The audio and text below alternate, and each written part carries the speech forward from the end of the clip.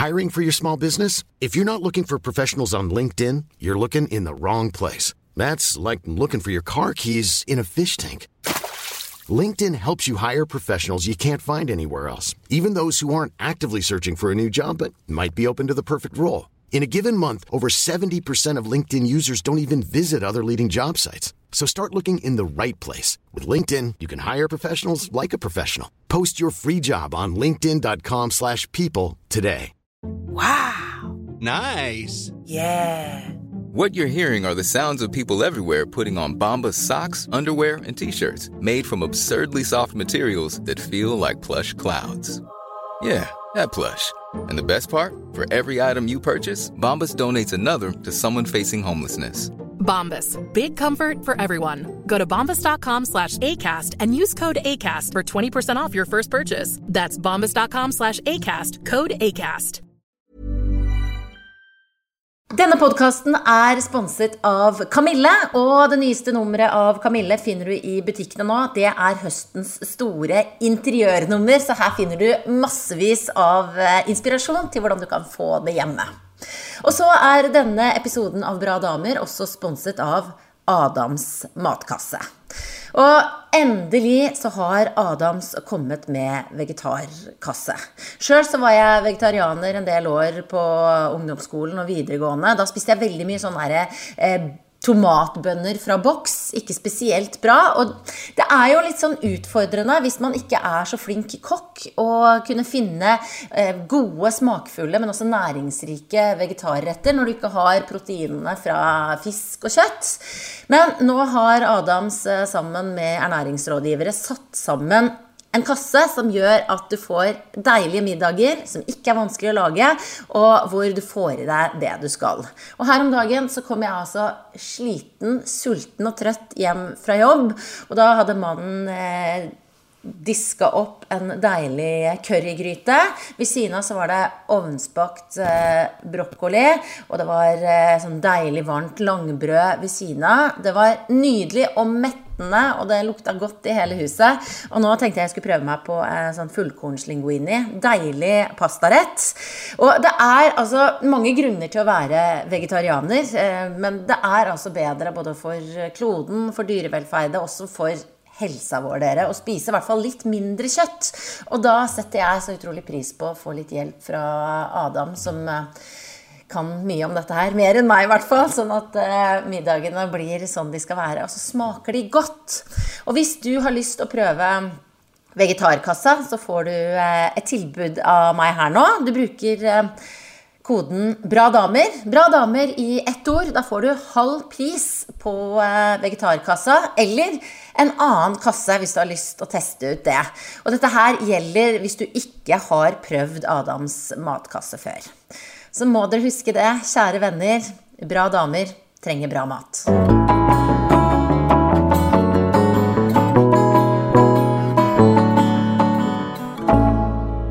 Dette podcasten Bra Damer. Guri Solberg heter jeg, og jeg har hatt veldig mange forskjellige gjester.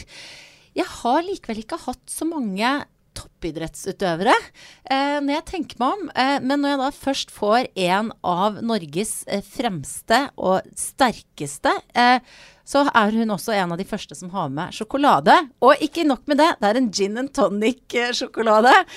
Hva fikk deg til å velge ut denne, Birgit Skarstein? Velkommen forresten. Tusen takk. Dette en favorittsjokolade av deg? Nei, jeg har aldri prøvd den, men jeg fant den I dag, så tenkte jeg, den jo helt perfekt. Altså, vi drikker jo ikke så veldig mye, men gin and tonic sjokolade må jo gå an å ete. Ja. Og så det veldig viktig, ikke sant? Fordi nå vi jo liksom ute på ettermiddagen her, og da det viktig at ikke blodsukkeret synker for lavt, så du ikke har nok energi. Ja.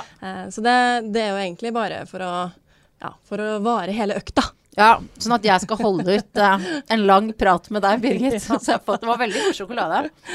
Men du spiser sjokolade nå, eller? Selv om for de som ikke helt detaljorientert om din idrettskarriere. Og man kan jo bli litt forvirret for at du god på flere ting. Du god I, hva det korrekte navnet? Sitski, vet jeg de sier på engelsk. Men hva heter det på norsk? Du kan egentlig si akkurat sånn på norsk. Ja, sitteski. Og så, nå skal du av gårde om 2 dager til VM, da det I roing. Ja. Og da spiser du sjokolade opp mot Ja, det gjør vi. Ja. Vi gjør jo det. Altså det viktigste jo helheten av kosten da. Altså du trenger jo ikke å spise sjokolade til hvert måltid, men jeg tenker, man må jo ikke være alt for uptight heller. I hvert fall hvis en... Nei, jeg synes at man skal nyte livet litt. Det synes jeg. Du, vi meldet litt sammen før du skulle komme hit i dag. Og så sa du det at det var perfekt å komme i dag for at du var inne i en sånn liten sånn vakuumperiode. Fortell hvorfor dette en vakuumperiode for deg nå, akkurat nå. Altså, vi drar jo om 2 dager til VM, og i går så sendte vi båtene våre av gårde. Og da har vi jo egentlig 3 dager uten båter. Og da gjør vi bare liksom alternativ trening da, og så går vi og venter på å dra. Og så har vi, før vi har VM, så har vi noe som heter superkomp. Og det rett og slett at vi bare kjører oss selv helt ned, for så liksom hvile oss inn i form da. Ja. Men det ganske slitsomt, fordi det 5 dager på rad med knalltøffe intervaller, og så har vi hatt 2 uker med sånn varmeakklimatisering, hvor vi har trenet i sånne varmerom, og da blir vi innmari sliten, rett og slett. Og nå vi liksom i de her dagene imellom, vi ferdig med de tunge intervallene, og jeg har sendt av gårde båtene, og vi egentlig bare går og venter på å komme opp i form igjen. Ja. Så du, altså, hvordan kjenner du deg akkurat nå? Akkurat nå så jeg ganske sliten, men det vi egentlig hele tiden, akkurat nå. Det sånn det skal være det, men jeg også veldig spent og klar. Gleder meg til å komme meg av gårde. Og så det veldig hyggelig å komme hit. Altså, jeg har jo ikke vært sosial på en uke, så det jo kjempehyggelig. Endelig fikk du snakke med noen. Ja. Men hvordan det sosiale livet ditt sånn, i en sånn oppkjøringsperiode som du nå inne i? Sånn som når vi har en superkomp da, som vi har nå før en konkurranse, så ser jeg jo ingen andre enn dem som på laget. Og det jo fordi at vi trener såpass hardt at vi stort sett ligger og søv, eller ganske sliten når vi ikke trener.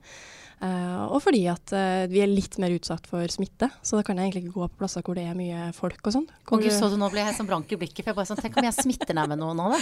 Nei, det går nok veldig bra. Å Gud, av meg. VM ødelagt. Jeg skal si det var Guri Solberg. Ja, for jeg kastet meg over deg og ga deg en klem, men du klemmer kanskje ikke så mange sånn nå? Ja, det går så vidt, men jeg møter jo ikke så mye folk, vet du. Nei, men det veldig rart, fordi at jeg jo egentlig en ganske sosial type, og synes jo det veldig trivelig å være sammen med folk, og det gir meg egentlig masse energi. Ja. Men akkurat når jeg såpass sliten som vi nå rett før en konkurranse, så har man liksom ikke noe å gi da. Nei. Men du, jeg tenker på, altså, uansett når man idrettsutøver på et sånt nivå som du så kjenner man kroppen sin ganske godt. Man vet hvordan det kjennes ut når det jævlig, og når du har god form og alt det der. Så tenker jeg at du har liksom en sånn ekstra dimensjon også, at du kanskje kjenner kroppen din og dens begrensninger og hva den kan på en annen måte, fordi du ikke kan gå. Dette bare dette bare noe jeg ikke har peiling på, men som jeg bare tenker. Kjenner du kroppen din ekstra godt? Ja, eller jeg vet ikke ekstra godt, jeg vet ikke, men jeg kjenner den i hvert fall veldig godt. Og det jo veldig ærlig da. Det veldig... Du kan liksom ikke lure deg selv. Det var faktisk en samtale vi hadde, noen av vi som var med på det der Ingen Grenser for en del år siden. Så var det jo veldig stor variasjon på hvordan funksjonshemminger folk hadde da. Og da hadde denne diskusjonen fordi noen sa at de gjemte liksom litt bort, og viste egentlig ikke så mye frem, ikke sant? La over en jakke eller et eller annet som gjør at det ikke vistes. Men for meg det helt umulig å ikke vise at jeg ikke kan gå. Det en veldig ærlig ting. Og jeg møter jo på ting hele tiden som utfordrer hva jeg kan og ikke kan gjøre. Sånn at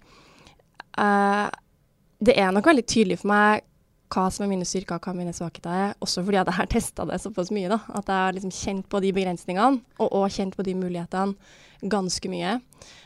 Og så jo, kroppen jo veldig spennende, den jo kjempeartig. Av og til så klarer du ting du ikke tror du kan få til, og av og til så går det ikke, selv om du tenker at det var ikke noe problem.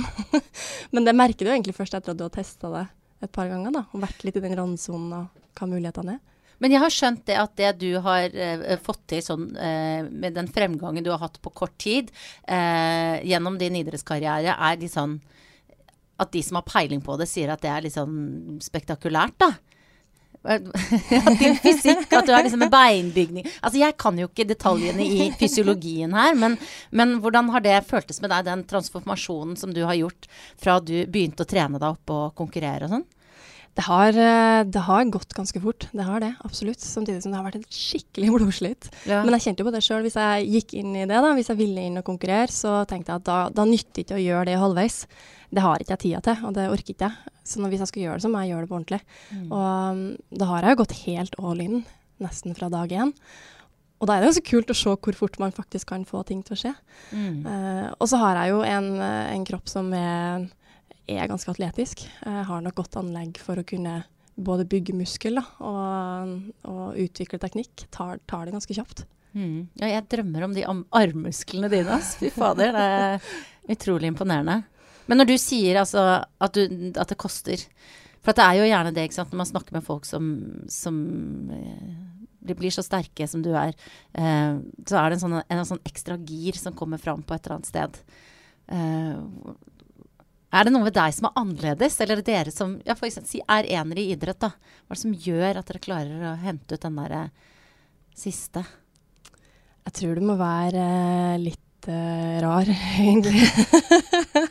Man er jo litt sær. Ja. At du gidder å sette hele livet litt på vent da, for å ikke holde på med noe så rart som liksom å prøve å lage et perfekt rotak. Altså, jeg bruker mange timer hver dag på å prøve å lage et perfekt rotak. Det er jo veldig snevert.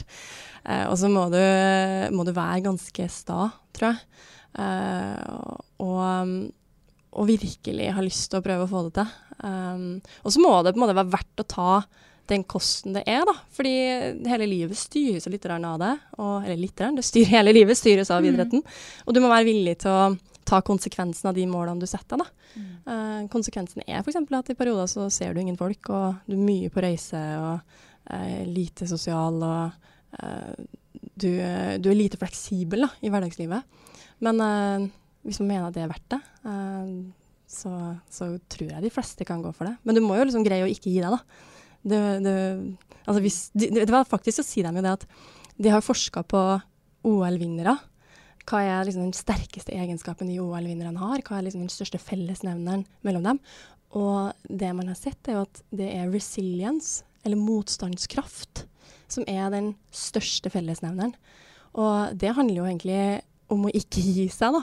Det handler om det å ta motgang, og så reise seg igjen, og prøve på nytt. Men heller ikke overbruke det, da. For hvis du bruker det alt for mye, så kan du jo gå deg inn i en blindgate og bare gå og stå og stange i veggen, fordi du absolutt skal videre. Så en riktig dose av motstandskraft, kanskje. Og glød.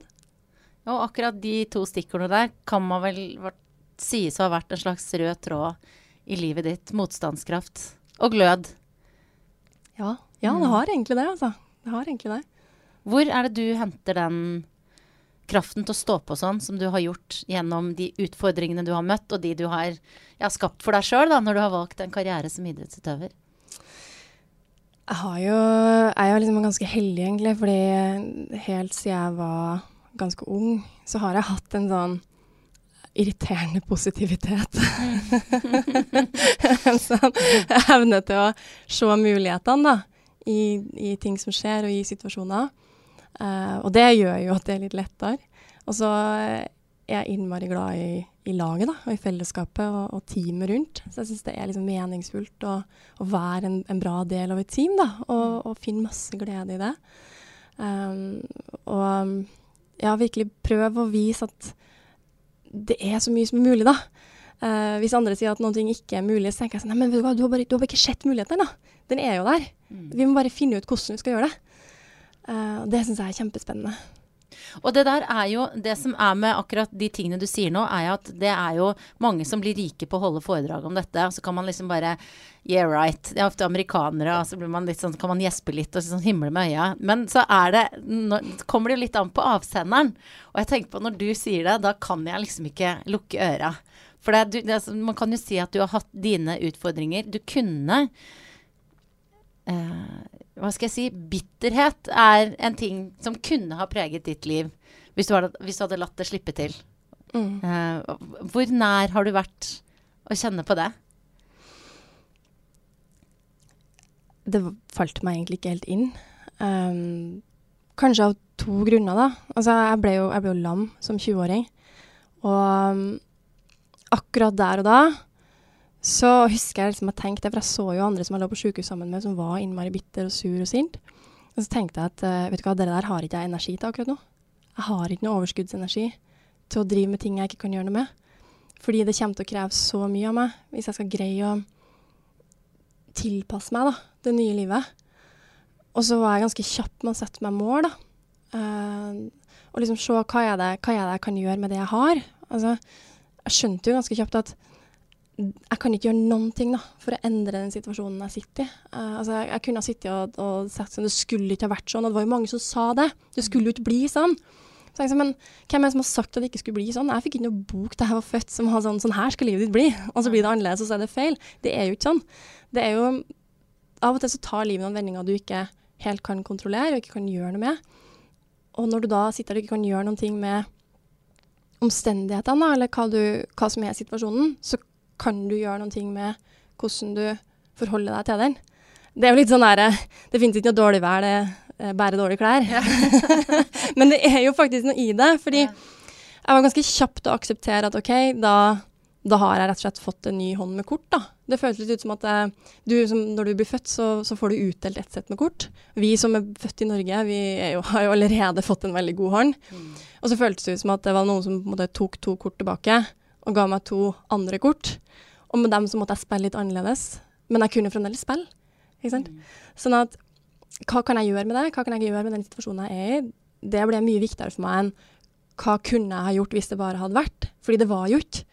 Og så prøvde jeg med en gang å bare glemme alternativet da. Fordi at jeg kjente litt på det at jeg vet ikke hva som hadde skjedd hvis jeg ikke hadde blitt lam da. For eksempel for å ta den episoden der da. Fordi for alt jeg vet, så kunne jeg blitt påkjørt av trikken og drept dagen etterpå. Hvis jeg ikke hadde vært på sykehuset og vært lam. Altså, det vet jeg jo ikke. Og hvis skal jeg sammenligne med det da? For i så fall så er det jo kjempebra å være lam. Da er det jo superflaks at jeg var på sykehuset og ikke var foran trikken. Altså, det er ikke et relevant alternativ å sammenligne med, fordi alternativet er falskt. Fordi jeg vet ikke hva det er. Så det eneste jeg kan forholde meg til er det som er. Ikke det som kunne ha vært eller skulle ha vært, men det som er. Det er det jeg har. Og da ga det mye mer mening for meg å tenke, men hva gjør jeg med det? Og hva gjør jeg nå fremover med det jeg har? Ok, jeg vil veldig gjerne leve et liv med mye frihet, som jeg kan bestemme over. Jeg har lyst til å leve et liv der jeg kan gjøre de tingene jeg vil. Og da måtte jeg bare tenke sånn, ok, hva er det jeg kan gjøre da?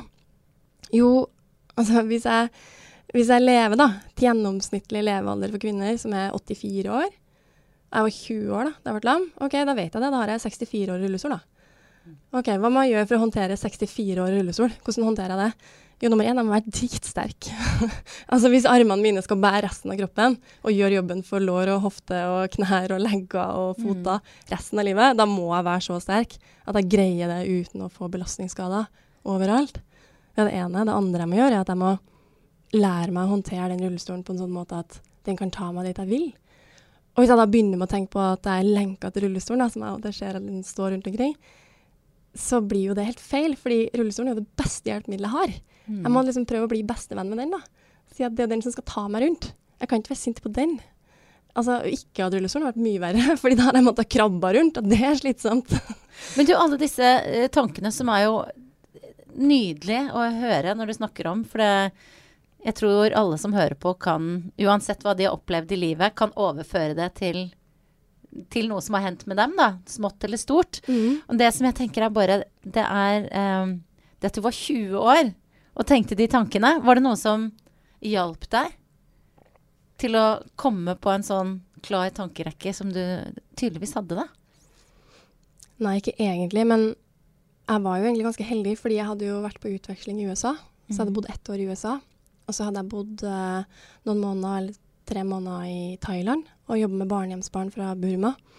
Og jeg hadde sett noen som hadde det vanvittig mye vanskeligere enn det jeg hadde. Altså, jeg kunne bare tenke å være i en flyktningeleir da, som en av de store leirene jeg jobbet i der nede, og der få en sånn type skade. Jeg var jo kjempeheldig som bodde i Norge, så jeg følte nok egentlig ganske stor takknemlighet over det. Jeg hadde jo også ligget på sykehus i USA og sett liksom hvordan det var der hvis man ikke hadde ordentlig helseforsikring. Altså vi er superheldige som har det helsevesenet vi har i Norge. Så må liksom sammenligne riktig vei da. Og så tenkte jeg liksom at jeg er jo kjempeheldig som er 20 år og blitt lam, fordi da har jeg jo liksom 20 år til å bygge opp all muskulaturen til å kunne bære meg selv. Så det må liksom sammenligne riktig vei da. Så selv om jeg var ganske ung, så hadde jeg var så heldig at jeg hadde sett noen andre ting som gjorde at jeg likevel greide å være takknemlig for det jeg hadde da.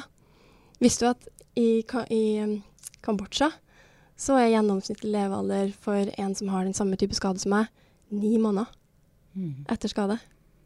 De dør av urinveisinfeksjon. For det er ikke antibiotika. Det er jo livets lotteri på så mange måter det da, oppsummert. Og da har du liksom alle mulighetene i verden egentlig i Norge da. Så du følte at det at du så ferskt hadde på netthinnen bilder av mennesker som var mye mer vanskelig situasjon enn deg, gjorde det lettere for deg å takle den tross alt ganske utfordrende situasjonen du selv hadde havnet i? Jeg følte i hvert fall at jeg var tross alt ganske heldig, og at jeg likevel hadde veldig mange muligheter da. For det hadde jeg jo. Ja. Og så handlet det mer om å prøve å bevise for omverdenen min. Ja, var det vanskelig? Var det vanskeligere å overbevise de? Jeg tror det er mye vær å være pårørende enn å være den som er i det av og til. Fordi, i hvert fall følte jeg det da, at når jeg var i det selv, så er det min jobb å takle det. Mens for de rundt så er det mye vanskeligere å stå og se på at noen du er glad i har det så tøft da, og må gjennom noe sånt. Det tror jeg er mye, altså du har mye mer avmakt da, for du har ikke noe direkte, du kan ikke bare gå inn og gjøre det bedre. Sånn som mamma brukte å si det, jeg skulle ønske at jeg kunne bytte med deg. Sånn at jeg kan bli lam i stedet, og så kan du gå. Men hun kan ikke gjøre det, ikke sant? Nei. Hvordan var det som tross alt ganske ung da, å se foreldrene dine i en sånn situasjon? Jeg synes det var ganske tøft, altså. Fordi det var jo på en måte litt min skyld at de hadde det så vondt. Samtidig som det ikke var det. Jeg kunne ikke noe for at jeg ble skadet sånn. Sånn at jeg synes det var liksom trasig at det skulle volde dem så mye uro. Samtidig som jeg så tenkte jeg vel egentlig selv at jeg skal klare det selv. Jeg trenger ikke noe hjelp. Så dere må ikke komme her og prøve å hjelpe meg. Fordi jeg ville ikke være til bry. Jeg var veldig redd for å være til bry. Mens mamma bare prøvde å hjelpe meg med alle mulige sånne små ting hele tiden. Prøvde å vise masse kjærlighet. Så det kan jo kanskje ha vært litt utakknemlig egentlig. Fordi jeg kom hjem til jul, ikke sant? Så hadde mamma vært på hjelpemiddelsentralen og fått tak i sånne små terskelutjevnere da, som jeg hadde lagt over hele huset. Ja. Så jeg skulle komme meg lett rundt. Det første jeg gjorde, da hadde jeg vært lam liksom i 2 måneder, var bare å gå og samle inn alle de der terskelutjevnerne og legge dem i en haug inn på vaskerommet. Og si sånn, hvordan tror du jeg skal lære meg å hoppe kanter hvis du driver og jevner alle kantene for meg? Det går ikke an. Få dem bort. Kjør dem tilbake. Og tvang meg til å kjøre ned på hjelpemiddelsentralen og levere alt tilbake. Der føler jeg, der har vi jo et sånt ganske godt bilde på hvordan du angriper livet da. Bort med de som jevner ut. Her gjelder det bare å lære seg å hoppe over med en gang. Ja. Og det er jo kanskje noe av det som, altså jeg har jo snakket med deg så vidt om dette før du kom hit, at det er flere av gjestene i Bra Damer, som ofte så spør jeg hva en bra dame er, eller hvem som inspirerer og sånn, og da er Birgit Skarstein har blitt trukket fram av flere, og jeg husker spesielt Trine Eilertsen, politisk redaktør i Aftenposten. Hun hadde et sånt mantra som hun hadde da delvis hentet inspirert fra deg, at du skal ikke bruke krefter på ting du ikke kan få gjort noe med. Og det er jo ikke sant, noe som vi selv som jeg hver dag nesten prøver å leve etter det, men jeg synes det er vanskelig også. Hva synes du er det vanskeligste med å prøve å strekke deg etter det? Jeg synes jo at det er vanskelig å se hva jeg ikke kan gjøre noe med. Fordi av og til så føles det ut som at men det her kan vi jo fikse. Det er jo ikke noe problem. Så man kunne kanskje uttale litt med å si liksom heller ikke bruke krefter på å gjøre ting det krever for mye å gjøre noe med. Ja, nettopp. Ja. Fordi at av og til så kan man jo flytte på ting, men det er bare ikke verdt det, ikke sant? Og det er jo egentlig det som idrettslivet er ganske god på å gjøre, å tvinge deg til å ta valg basert på hovedmålet da. Altså sånn som jeg skal ro fort i VM. Det er mange kamper det går an å ta på veien dit, men du må være selektiv med hva du velger å bruke energi på. Så kan det være at du skal velge bort noen ting som du kan gjøre noe med også, men som du ikke får nok igjen da, for å gjøre noe med. Hvis du skjønner hva jeg mener. Ja, jeg skjønner hva du mener. Og så prøver Pick your battles. Ja, og jeg er enig, veldig, veldig glad i den innstillingen, særlig når det gjelder barneoppdragelse. Så prøver jeg å tenke hvilke andre ting. Men det er jo stadig, er det ofte du må la ting, nei, ok, jeg lar det bare gå, liksom. Ja, altså det er jo støtt og stadig et eller annet. Man liksom bare må trekke pusten og lene seg tilbake, og kanskje ikke gjøre noe med akkurat nå. Ja. det er jo egentlig det. Så det kan være sånne småting, ikke sant? Det er sånn som vi da, nå som har vært så sliten, altså når vi er i det superkompen, det er sånn, du får virkelig strekt grensene dine da, fordi at du er så sliten at du blir helt ør i hodet, hele kroppen er helt nedkjørt, så du blir liksom treg i bevegelsene, og jeg blir i hvert fall veldig emosjonell, så jeg blir veldig fort rørt, så jeg kan begynne å gråte av ingenting. Og blir veldig sånn, og også blir irritert av veldig sånn lite, fordi du er så på grensa, ikke sant, av det du tåler. Og når du da har et helt lag som gjør det der samtidig, så må man liksom tråkke litt forsiktig med hverandre. Ja, hvordan har det vært nå da i det siste? Hvor mye grining har det vært? Det har faktisk ikke vært så mye. 3 dager, kanskje. Ja. Hva har det vært der i alle 3 gangene da? Eller er det på laget totalt? Nei, det har bare vært for meg, ja. Men jeg vet at alle sammen prøver liksom å ta veldig hensyn til hverandre, så vi går hver for oss og griner. Ja. Ikke nødvendigvis av liksom ting som er dramatisk eller vondt eller vanskelig med hverandre, at det krangler eller sånn, men sånn, jeg kan lese noe på nyhetene, og så tenker jeg, herregud, så utrolig forferdelig, og så begynner jeg å føle at, nei, har de det sånn? Stakkars, hvordan har de det? Og så begynner jeg bare å gråte. Ja. For jeg synes så synd på noen som jeg har lest om, eller et eller annet sånn. Så alle følelsene er liksom forsterket i den situasjonen du er i nå? Ja, veldig. Og da får du også øve deg veldig på det der, og hvordan skal jeg håndtere alle de tingene som egentlig ikke er så farlig det vanlig. Ikke sant? Så når du spør hvordan, altså å lene seg litt tilbake og kanskje ikke gjøre noe med alt, ja, altså akkurat spesielt i de periodene der, hvis du blir veldig irritert da, som jeg kan bli når jeg er så bare sliten, det er liksom puste med nesa, puste ned i magen, bare si, det her går bra, la det være. Du hadde ikke vært irritert om det her hadde vært neste uke. Det er bare fordi du er så sliten. Det er du som må roe ned litt. Ja. Så neste uke er du roligere da, eller? Ja, det tror jeg. Så har jeg nok mye mer energi.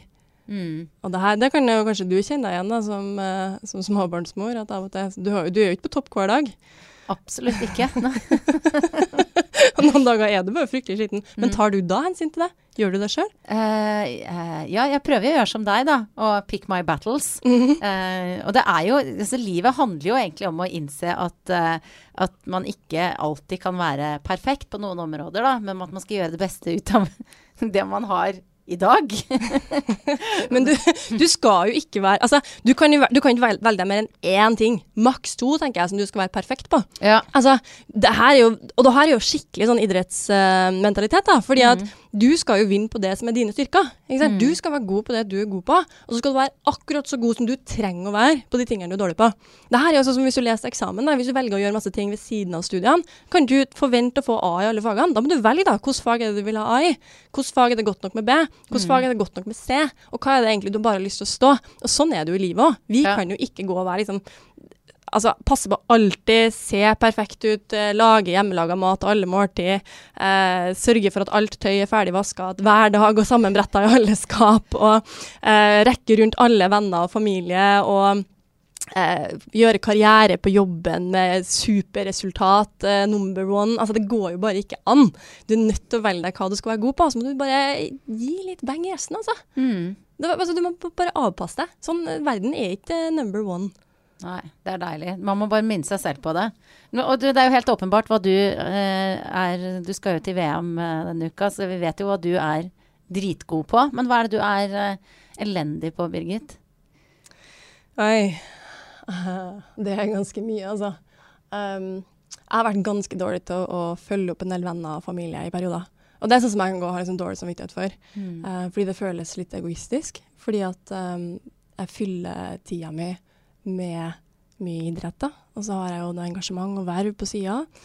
Og da rekker du jo ikke alt. Du rekker ikke å være best på alt. Og i perioder så har jeg vært alt for dårlig til å følge opp en del venner og familie. Og det er sånn som jeg prøver å bli bedre på da. Hva gjør du for å bedre opp det? Inviterer du alle på fest? Det er akkurat det jeg gjør. Ja, du tar alle på en gang. Jeg inviterer masse, for jeg elsker folk, og synes jeg er så heldig, for jeg har så mange fine mennesker i livet mitt. Jeg er kjempeheldig, men så rekker jeg ikke å se dem så mye. Så vi har jo stort sett liksom 1 eller 2 sånne store fester i året da, hvor vi bare inviterer alt. Og det er når det passer i forhold til treningsplanen da. Ja. Og da kan du legge det opp at du sånn, har fri dagen etter, liksom? Eller? Ja, ikke sant. Eller at helst har fri dagen etter, men også at det er en periode hvor det ikke er så hektisk da, ikke så mye intens trening og sånn. Og hvor det er litt roligere, så vi rekker liksom ordentlig og sånn da. Hvordan en fest hjemme hos deg? Det veldig mye folk fra mye forskjellige miljøer. Og så det mange fantastiske mennesker som alle sammen har sine herlige sider og ting å komme med, og bare liksom bra folk, da. Masse mat, og jeg vil jo at det skal være gjestfritt, da. Alle velkommen. Det synes jeg kjempeartig. Å ha mennesker fra forskjellige miljøer. Fordi at folk gjør så mye forskjellig spennende. Ja, for du har jo, ikke sant, du har jo liksom noen sånne fangarmer ute, ikke sant? Først og fremst idrettsutøver, ikke sant? Men så kjenner vi jo det fra ingen grenser, og du har jo denne helt sånn åpenbare mye å lære oss om hvordan man angriper livet, og disse dørstokkene. Og du politisk engasjert også. Hva det jeg ikke har tatt med nå? For det helt sikkert flere ting også. Bioteknologi, hva heter det? Ja, Bioteknologirådet. Ja, der sitter du også. Det noen flere ting? Foredrag holder du kjempemasse? Det litt sånn, litt sånn småverv her og der. Men det jo bare ting som jeg synes kjempehyggelig. Og bra da, fordi for min del så gir det liksom mening å ha noe annet enn bare idretten å holde på med. På en måte så jo idretten en litt sånn altoppslukende sak, men det å kunne bryne hodet på noe annet. Altså igjen, det en perspektiv, ikke sant? Fordi at du blir så innmari fort litt sånn hekta fast i sånne små detaljer. Og får ikke alltid til å se det store bildet når du sitter liksom helt nerda inn i hvordan skal du løse det rotaket litt bedre. Men det å da kunne liksom løfte blikket og si sånn, skal vi tillate surrogati i Norge? Så det sånn, shit, hva jeg driver med til daglig? Ja. og det synes jeg kjempeartig å kunne være med å påvirke litt mer direkte, da. Selv om jeg mener at idretten også en kjempefin måte å påvirke samfunnet på, fordi at det jo en så inkluderende del av samfunnet vårt. Det en sånn fellesskapsarena, da. Nesten ikke likt noe annet vi har. Og den står som så godt eksempel, altså tydelig eksempel, for meg da i hvert fall, hvordan jeg ønsker at samfunnet vårt skal være, og det skal være raus, og det skal være inkluderende, og det skal være stort, og det skal være liksom en felles identitet da, til oss alle sammen. Og så har jeg skikkelig lyst til å bare revolusjonere paraidretten da. Jeg tenker at der skal vi liksom løfte oss enda mer enn det vi i dag, sånn at enda flere kan få lov til å være i aktivitet. Fordi det jo ikke egentlig det å være toppidrettsutøver som det viktigste, men det å skape de fellesskapene da, og de arenaene der vi kan være sammen, at man kan være aktiv og ha det bra i livet, det kjempegøy. Du, når du snakker engasjert om samfunnet, om hvordan du vil det skal være, raust og inkluderende og åpent. Du veldig samfunnsengasjert, det skjønner jeg. Gløder øya dine når du prater om det. Hva tenker du om det norske samfunnet som det ser ut nå? Jeg tenker at det veldig viktig at alle sammen bidrar der vi kan, da. At vi snakker pent om hverandre. At vi snakker til hverandre. At vi raus. Det synes jeg kjempeviktig, at vi greier å gi hverandre litt slekk, da, og ikke dra alle over en kam. Vi må bli kjent med hverandre. Jeg tror at når du ser nær Europa, da, hvordan det nå, ser USA, vi må bygge bruer heller enn murer. Det må vi absolutt, og det starter med hverdagsmøtene, og det starter med på skolen og på arbeidsplassen, og spesielt hvordan vi snakker om hverandre i mediene. Der vi kan nå ut til så mange. Jeg husker for noen år siden, så det var da en så stor romdebatt. Og da var jeg hjemme i Levanger, da, der som jeg kommer fra.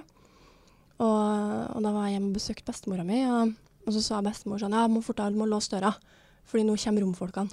Så jeg kommer romfolkene? Ja, nå kommer romfolkene, det har jeg lest i avisa. Så jeg, men bestemor, har du sett noen romfolk i Levanger? Nei, jeg har aldri sett noen romfolk, men nå kommer de. Så, hva det som gjør at bestemor i Levanger sitter og redd for romfolk? Altså, det jo ikke en... jeg har liksom ikke helt ord engang. Altså, jeg blir helt sånn... Vi må ikke spre så mye frykt. Vi må bygge ned de murene. Vi må liksom prøve å i hvert fall snakke pent om hverandre, da. Så godt vi kan, og ikke skremme opp hverandre sånn. Klarte du å forklare bestemoren din at hun ikke måtte låse døra? Jeg prøvde i hvert fall. Og så tror jeg hun likevel var litt skeptisk. Fordi det stod jo i avisa. Og hvis det står i avisa, så det sant, vet du. Men har du kjent på utenforskap i det her med å liksom putte folk i bås og sånn? Du jo kan fort sette seg hun I rullestol, hun litt annerledes. Altså, har du opplevd den type utenforskap? Ja, det har jeg. Det jo egentlig ganske sånn spesielt med å få en ryggmargskade da, fordi at jeg var jo den samme dagen etterpå som jeg var dagen før jeg ble skadet. Men jeg opplevde jo ganske kjapt egentlig at omgivelsene begynte å behandle meg litt annerledes.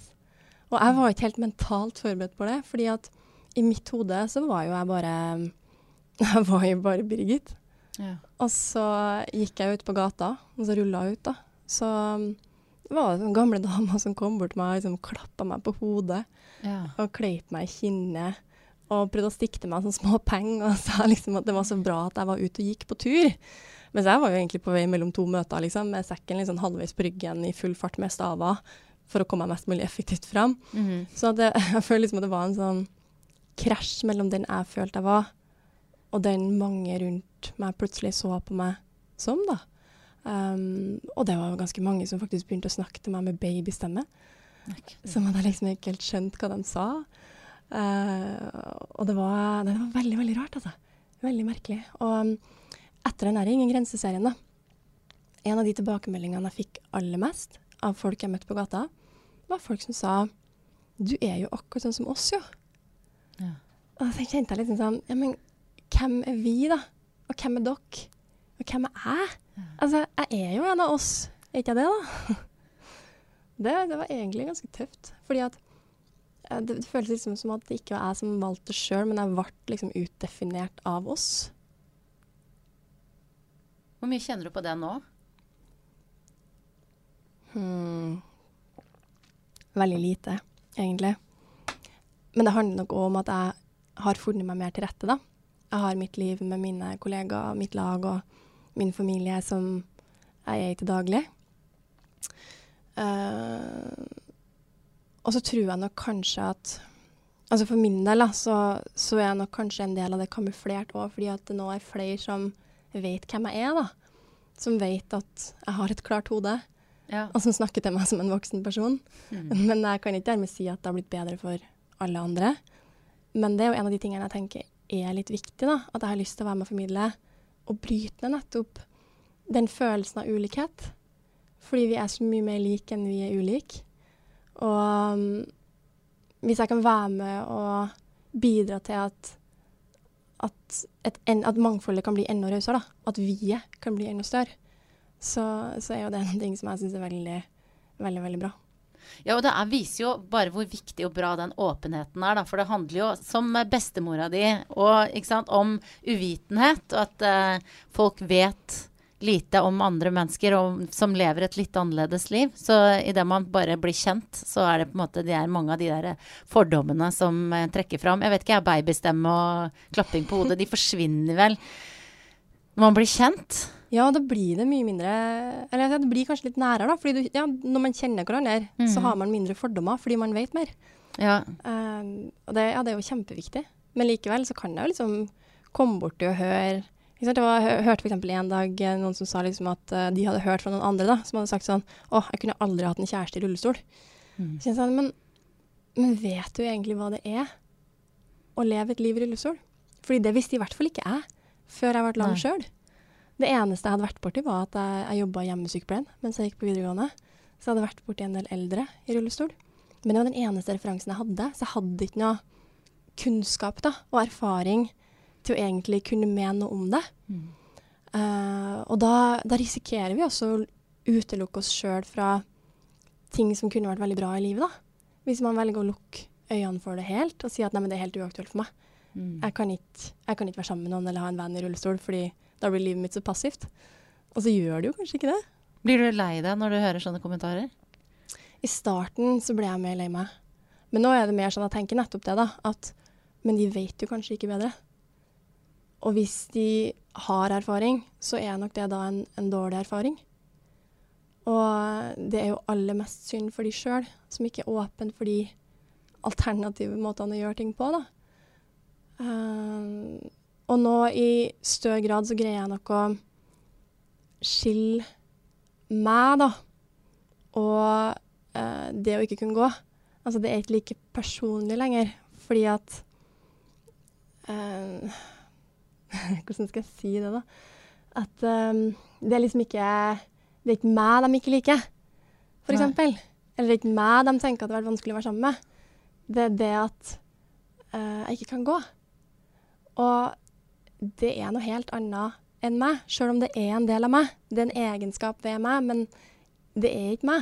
Hvis du skjønner hva jeg mener. Jeg skjønner hva du mener. Litt her nå, men. Nei, men jeg forstår hva du mener. Og igjen, det jo noe som man kan relatere seg til i små og store ting i livet. At det ikke nødvendigvis deg det gjelder når det noen som snakker generelt om et tema. Man har jo, sier jeg i hvert fall, man kan ha en tendens til å ta alt veldig personlig, men så har det jo sjelden noe med deg som person å gjøre. Absolutt. Og også hvis det har noen ting med deg som person, da, så kan jo de for eksempel si sånn, Guri Solberg, hun noe sånn og sånn, men det vet de jo ikke hvis de ikke kjenner deg. Det vet de ikke, hvis de ikke kjenner meg, det helt riktig. Og da det egentlig ikke gyldig det de sier da. Nei. Det bare å minne seg selv på det når det blir sagt, ikke sant? Ja, faktisk. Det jo bare et bilde av det de har. Du, forrige gang vi traff hverandre, så det var i sommer på God Sommer Norge. Da intervjuet jeg deg. Jeg satt sammen med Bjarne Brøndbo. Det var også en fin opplevelse, men det ekstra fine var at du satt da sammen med kjæresten din. Eller forloveden det faktisk. Og da fortalte dere historien om hvordan dere traff hverandre, som var rett og slett var det han som var på jakt etter hybel, eller var det du? Det var du som skulle leie ut, og så kom han. Ja, altså han var jo på jakt etter et sted å bo, og jeg var jo på jakt etter noen som kunne leie et rom hos meg. Ja. Så det var jo sånn vi fant hverandre. Og jeg var jo i Italia på høydesamling med landslaget i roing. Martin hadde nettopp fått en ny jobb i Oslo, så han måtte flytte på veldig kort varsel, så han fikk veldig kort tid på seg til å finne et nytt sted å bo. Og jeg leide da bare ut et rom da. Nei, vet du hva? Det var faktisk han som hadde en annonse. Det var det, på hybel.no. Og så gikk jeg liksom inn og kikket på hybel.no. Jeg synes det var helt perfekt hvis jeg kunne ha en person som kunne leie et rom hos meg, fordi jeg var jo på reise. Altså for hver uke jeg var hjemme, var jeg 2,5 uker på reise. Perfekte samboer, hvis man ikke vil se hverandre i det hele tatt. Helt riktig! Så når jeg fant hans annonse da, så stod det, vil ikke bo i kollektiv, vil bo alene. Trenger ikke å ta kontakt hvis det kollektiv. Så tenkte jeg, det jo helt perfekt, fordi det jo ikke et kollektiv. Jeg skal nesten ikke være der. Så det jo superbra. Og han virket som en veldig, veldig fin fyr.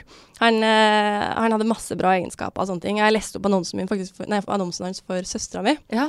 Og hun sa altså, nei, men herregud, han der kan ikke du ha som leieboer. Han der må du jo date. Så hun forutså det hele? Ja, men jeg sa, men jeg har ikke tid til å ha kjæreste. Det kan du bare glemme. Det ikke aktuelt for meg å ha noen kjæreste. Men han virket som en innmari fin fyr å bo med. Så da intervjuet jeg han da på Skype fra Alpene med Rolandslaget som satt i kulissene og egentlig var veldig nysgjerrig på hva som skjedde, fordi at jeg hadde jo hatt med maskara. Så de ble jo supernysgjerrig, for det har jeg jo aldri. Så jeg tror du også allerede der ante at dette var en kjekkas? Ja, det var jo kanskje mer det at jeg ville ikke skremme den bort med å liksom se ut sånn som jeg vanligvis gjør. Så jeg skulle tenke sånn, der sitter jeg skikkelig rar på toppen av et fjell i Italia med håret til alle kanter i treningsklær og ser skikkelig sliten ut. Så jeg tenkte sånn, jeg må liksom ordne meg litt ordentlig da, han har en ordentlig jobb og sånn. Og så fant jeg ut det da, at han fikk en sånn testperiode da, på 2 måneder, for jeg tenkte at jeg måtte ha liksom lav terskel for å kunne hive den ut da, hvis det ikke funket. Ja. For det passet meg veldig dårlig egentlig å ha noen boende der som ikke fungerte bra. Og så kom hun flyttende inn da, og jeg hadde jo tatt over den leiligheten helt nettopp selv, så jeg hadde jo bare bodd der i 1,5 døgn når han kom. Og han var jo ganske sprek, han kom jo liksom flyttende inn, og det første han jo var jo begynt å lage vaffel, fordi vi drev jo og flyttet vi også, ikke sant? Ja. Foreldrene mine var nede i Oslo og hjalp til.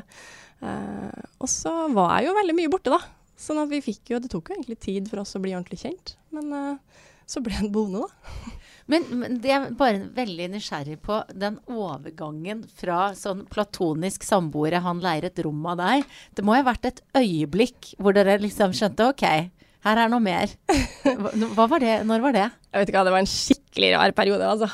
Fordi jeg var jo så mye på reise, at det dro jo liksom litt ut i tid, fordi jeg var ikke så mye hjemme. Men jeg tror det var liksom en gang jeg kom hjem fra en sånn treningssamling, og så skrev han på Messenger sånn, ja, lage litt middag til du kommer hjem, liksom. Altså, hadde han lagd 3-retters middag med vinpakke. Ok. Altså, ok. Du har det, ja. Og når jeg fortalte det til guttene på laget, så var de helt sånn, Altså, du, det der kommer ikke til å gå bra. Så jeg sa, nei, men helt seriøst, vi skal ikke være noen ting. Jeg orsker ikke å ha liksom, kjæreste. Det er bare mas og styr. Og det blir bare drama og sjalusi når jeg er så mye på reise. Og jeg reiser rundt liksom, med et landslag full av godt trente menn. Det blir bare styr. Jeg orsker ikke. Og så etter hvert så begynte jeg å bli forelsket i han også, og da fikk jeg helt panikk. Da hadde vi hadde faktisk en stor fest da, hjemme hos oss med liksom landslaget og en del andre venner da, som var der. Og da hadde jeg drukket litt da, og da sa jeg sånn, vet du hva, Martin? Hvis det skal bli oss, så må vi enten gifte oss, eller så må du flytte ut. Fordi jeg gidder ikke noe mas. Jeg fikk jo helt noia. Men så var han jo forelsket nok da, til at han sa sånn, ok, ja, men da gifter vi oss da. Og det skal dere jo også, så sånn sett så var jo det ordnet seg bra da. Det gikk jo fint, det gjorde jo det, men det var jo bare fullt utslag av min kontrollmani. Alt skal liksom fikses og ordnes og kontrolleres, og hvis jeg ikke har kontroll, så blir jeg helt sånn noia. Så at ikke han sprang med en gang, det var egentlig et under. Og har det blitt noe drama, skal du si da? Nei, mindre enn det en skulle tenke seg, altså. Men klart, jeg er jo veldig mye på reise da, så jeg er mye borte. Og det tror jeg er krevende for de fleste som lever sånn egentlig. Men man finner jo en måte å gjøre det på da, så lenge en er innstilt på det.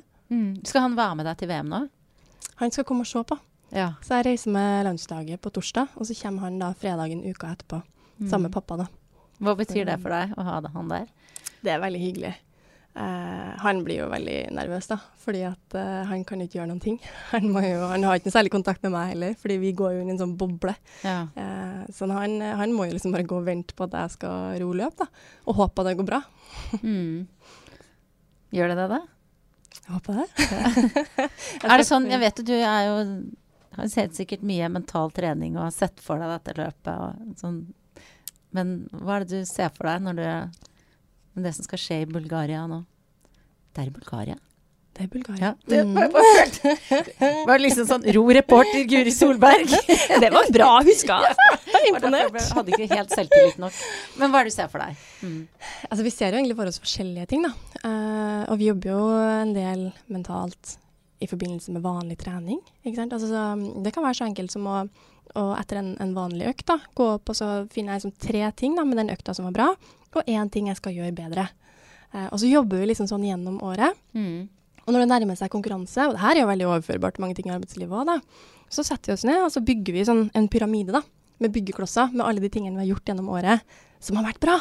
Ikke sant? Hvorfor? Altså, hva er det som er grunnen til at det kommer til å gå bra i VM? Jo, fordi jeg løfter 3 kilo mer i benkpress enn jeg gjorde i fjor. Jeg har øvd masse på akkurat det å sette årene ned i vannet. Det fikser jeg veldig bra. Jeg har sovet masse. Derfor er jeg godt uthvilt. Altså alle sånne små, store ting da, som vi bygger opp. Sånn at vi til slutt liksom har en pyramide, så kan vi se på den og si sånn, ok, men det her er alle grunnene til at det kommer til å gå bra. Og så har vi liksom rene visualiseringer av løpene da. Så når du spør liksom, hva skjer i Bulgaria nå, hva tenker jeg om det? Jo, nå har jeg en pyramide med alle de tingene som jeg har gjort da, som er gode forberedelser til at det skal gå bra. Og så har jeg en plan for løpet da, sånn taktisk, hvordan jeg skal legge opp det. Og det er ganske kult egentlig hva du kan få hodet ditt til å gjøre. Altså når jeg sitter og visualiserer, jeg har sittet på sengekanten og hatt 186 i puls, som er liksom bare 10 slag under makspuls, bare på sitt og tenke at jeg er i løpet. Tuller det? Det er helt vilt. Og svett og være rød i ansiktet og være liksom helt andpusten da, bare med å sitte på sengekanten. Fordi du går så inn i det at du liksom, kroppen din kjenner påkjenningene som du ser for deg at du er gjennom. Ja, kroppen er i løpet. Det er så fascinerende. Ja, det er kjempesnedig. Og da kan vi sitte og forestille oss forskjellige ting da, ikke sant? I ett løp så kan jeg tenke sånn, ok, nå går jeg og skal lede hele veien, og så skal jeg vinne. Da gjør jeg det sånn. Og så kan man kanskje vente 10 minutter, fordi du blir jo ganske sliten av det. Ja. Og så gjøre en ny runde da, og så da visualisere at noen andre går, for eksempel halvveis i løpet da, at noen andre går fra meg. Hva gjør jeg da når jeg sitter der? Og så tenker jeg liksom tak for tak da, helt for liksom sette åra i vannet, dra gjennom, ta åra ut, skli kroppen tilbake, puste. Og så må det svare på at hun går da, og forestille meg hvordan ville jeg gjort det. Og telle tak da, helt inn til mål. Det er sånn avansert dagdrømming. Ja. Altså, ikke sant, det sånn som jeg holdt på med da jeg var liten, og så for meg ting som skulle skje som jeg gledet meg til. Men dette her på litt mer sånn avansert nivå, da. Men gjør ikke du det her litt når du for eksempel skal være programleder, da? Jo, men ikke så detaljert, tror jeg. Jeg vet ikke om jeg hadde fått opp nervepulsen, på en måte. Så jeg ser det for meg mye. Og sikkert før jeg skulle treffe deg i dag, så har jeg liksom tenkt, hvordan blir det å møte henne? Kanskje vi skal snakke om det? Uten at det er nok en sånn light-utgave. Jeg er bare fascinert over hvor fortettet og realistisk det virker som det blir, da. Ja, det er kjempekompakt.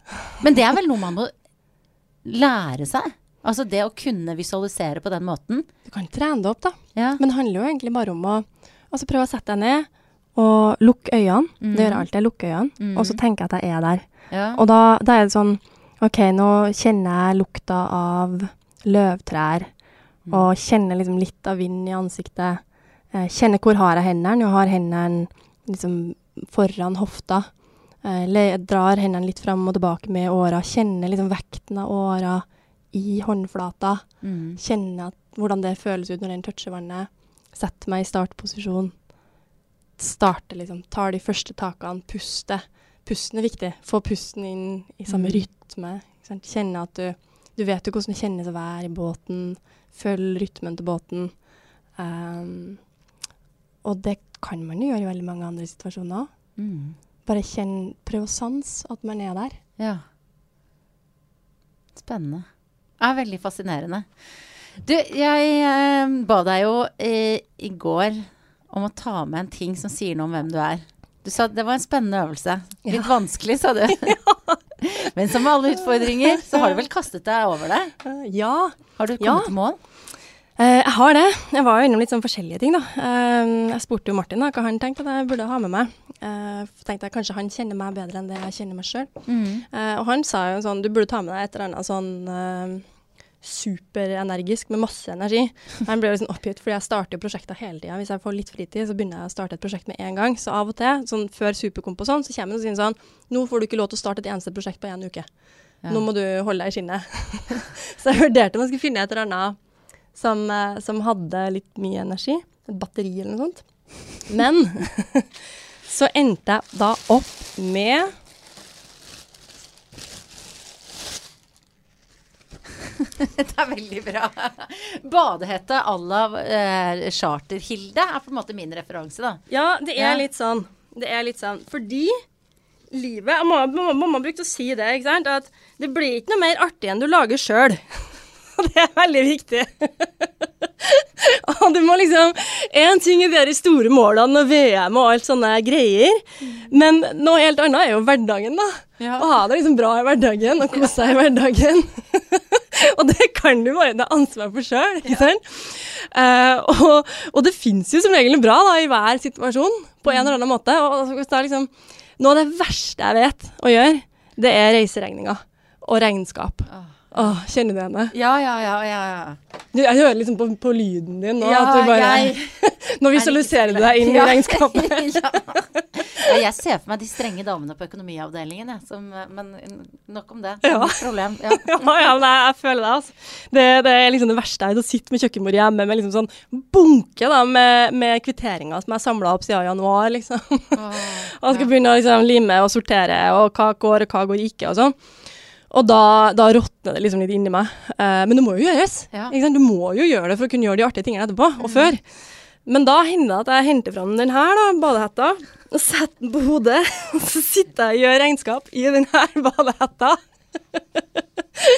Fordi da er det jo litt morsomt, og når da Martin kommer hjem fra jobb, så begynner han bare å flire når jeg sitter på kjøkkenet i blomsterbadehette og sorterer kvitteringer. Da vet han hva som foregår.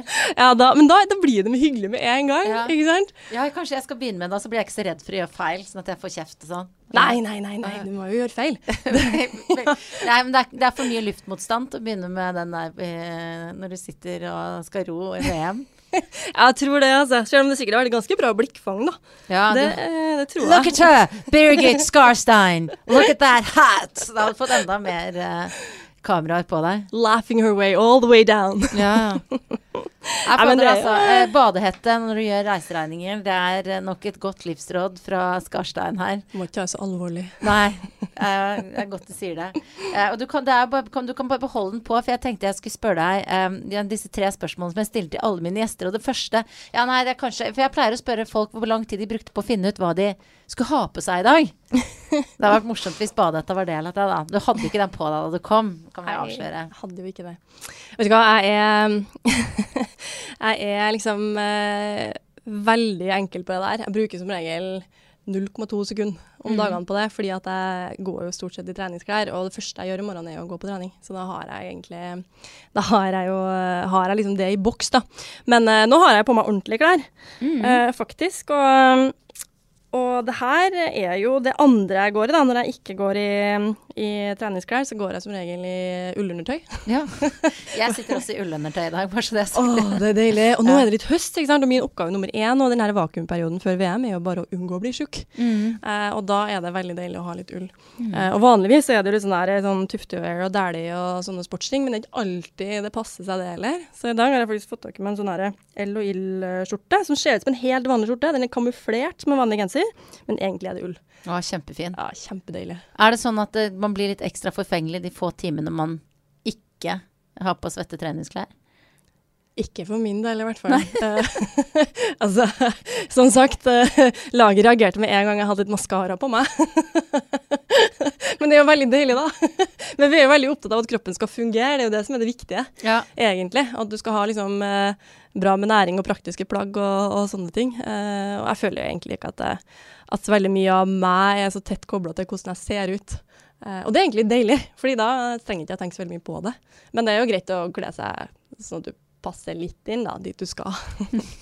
Det andre er også knyttet litt til denne perioden du er inne i nå. Hva spiste du til frokost i dag? For det er sikkert viktig nå. Jeg vet ikke hva, i dag er jo en skikkelig dårlig dag å stille spørsmål da. Fordi det første jeg gjorde i dag var jo faktisk at jeg var på sånn kroppsscan. Oi! Og da er vi oppe på Olympiatoppen, og så skanner de bare rett og slett gjennom hele kroppen vår, og så får du vite hvor mye muskulatur har du, hvor mye fett har du, hvor mye sånn benmasse har du. Og da kan du ikke spise noe først. Nei, ok. Sånn at jeg spiste jo egentlig ikke frokost før litt ut på dagen. Men da spiste jeg sånn chia-pudding og omelett og frukt. Men hvordan var skanningen? Den var kjempebra! Hadde du gjort framgang? Enda mer framgang? Ja, vet du hva? Vi har jo jobbet i sommer med styrke på øvre del av rygg og bryst. Og hadde jo gått opp 850 gram. Eller en sånn flintsteik da, som styrketrenerne våre sa. Det har gått opp en flintsteik i muskelmasse. Ja. Og det er jo veldig, veldig bra. Det er godt å ha med seg inn i VM nå. Ja, og igjen da, så har du det der med tall. Fordi at når jeg står på startstreken, så nytter ikke for meg å si sånn, du er kjempeflink, det her går kjempebra. Jeg må si sånn, du kan gjøre det kjempebra nå, fordi du har gått opp en flintsteik i muskelmasse. Ja. Eller fordi du har nailet den starten så mange ganger på trening. Det må liksom være en sånn begrunnet selvtillit da. Hvis du skjønner hva jeg mener. Ja, du har noe konkret å knagge det på en måte. Ja, ikke sant? Og der handler det egentlig bare om å ha fantasi, da, å finne gode grunner til hvorfor det går bra. Men ikke sånn selvbedrag, men sånn, du skal ha eller for min del, en velbegrunnet trygghet. Og da er det veldig deilig å se sånne tall, da. Ja. Og så er det veldig deilig at det gikk den veien, da, og ikke motsatt vei, da. Men da hadde jeg sikkert tenkt sånn, ja, men det er jo fordi jeg har gjort kjempeframgang på det tekniske, ikke sant? Ja. Og da kan jo det være en fordel i stedet. Og det er morsomt at du svarer på alle disse spørsmålene med den badehetta på huet. Jeg angrer på at vi ikke fikk den fram tidligere. Du blir litt mindre nervøs, ikke sant? Ja, så det er en veldig deilig effekt på stemningen. Du burde få deg en sånn her som du kan ha her, så hvis du har noen gjester her som du egentlig har litt sånn nerver for å møte, så kan du bare be dem å ta den på seg når de kommer inn i studio, så blir det ikke noe skummelt. Hvis Erna Solberg kommer.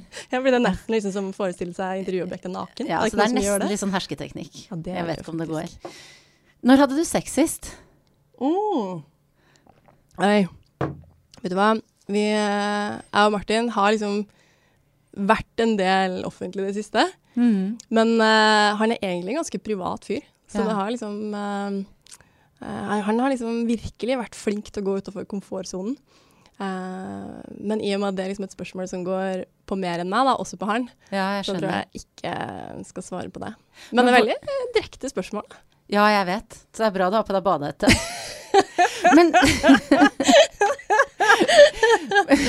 Men sånn som for han å være sånn forrige gang vi møtte hverandre i God sommer Norge, synes han det stress? Det var jo første gangen han var på live-TV. Den gangen. Han klarte seg veldig bra. Ja, du synes det? Ja. Det synes jeg også. Ja. Han var kjempeflink. Men klart, det er jo litt annerledes da. Fordi at det er jo veldig eksponert, ikke sant? Det er mange som ser på det, og så kan man jo tenke litt sånn, ikke han da, men en kan jo tenke, og jeg har jo tenkt mange ganger selv, sånn, skulle ikke sagt det, eller skulle ha sagt det, og om alle tror at jeg er en dust nå, fordi jeg måtte ga et så utrolig unyansert svar. Altså, man kan jo få litt sånn angst for sånne ting. Men jeg synes han klarer seg veldig, veldig fint da. Men det er jo ikke bare å bli kastet ut i det.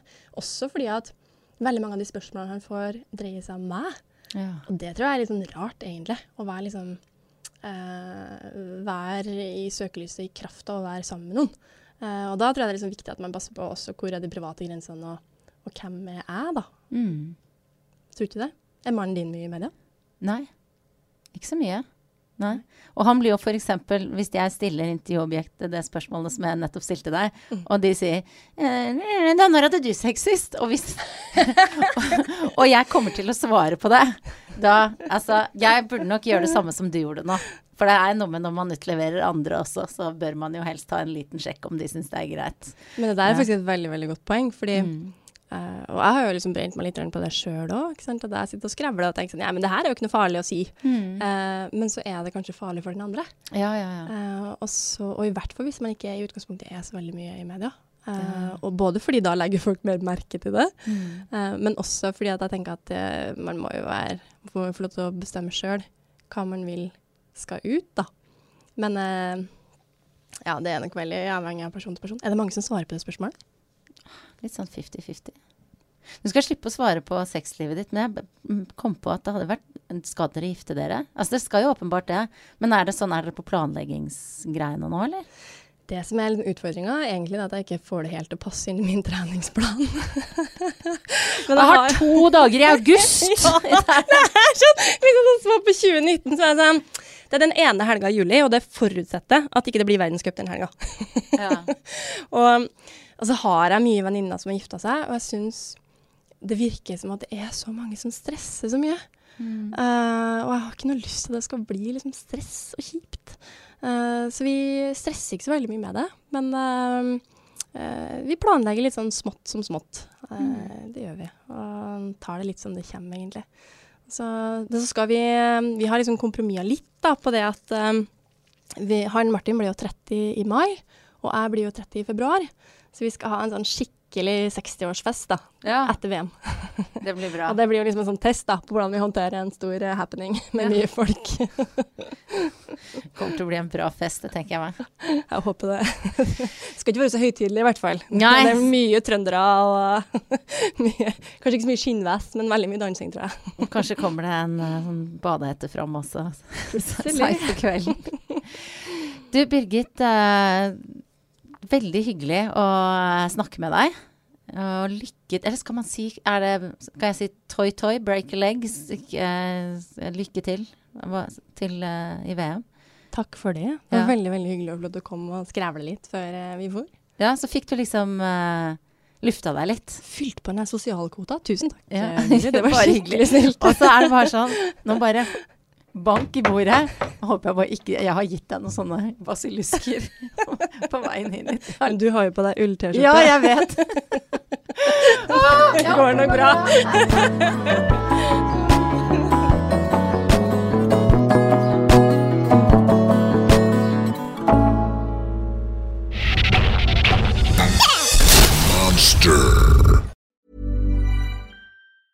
Hi, I'm Daniel, founder of Pretty Litter. Did you know cats tend to hide symptoms of sickness and pain? I learned this the hard way after losing my cat, Gingy. So I created Pretty Litter, a health monitoring litter that helps detect early signs of illness by changing colors, saving you money and potentially your cat's life. Pretty Litter is veterinarian developed, and it's the easiest way to keep tabs on your fur baby's health right at home. Go to prettylitter.com and use code ACAST for 20% off your first order and a free cat toy. Terms and conditions apply. See site for details. Even when we're on a budget, we still deserve nice things.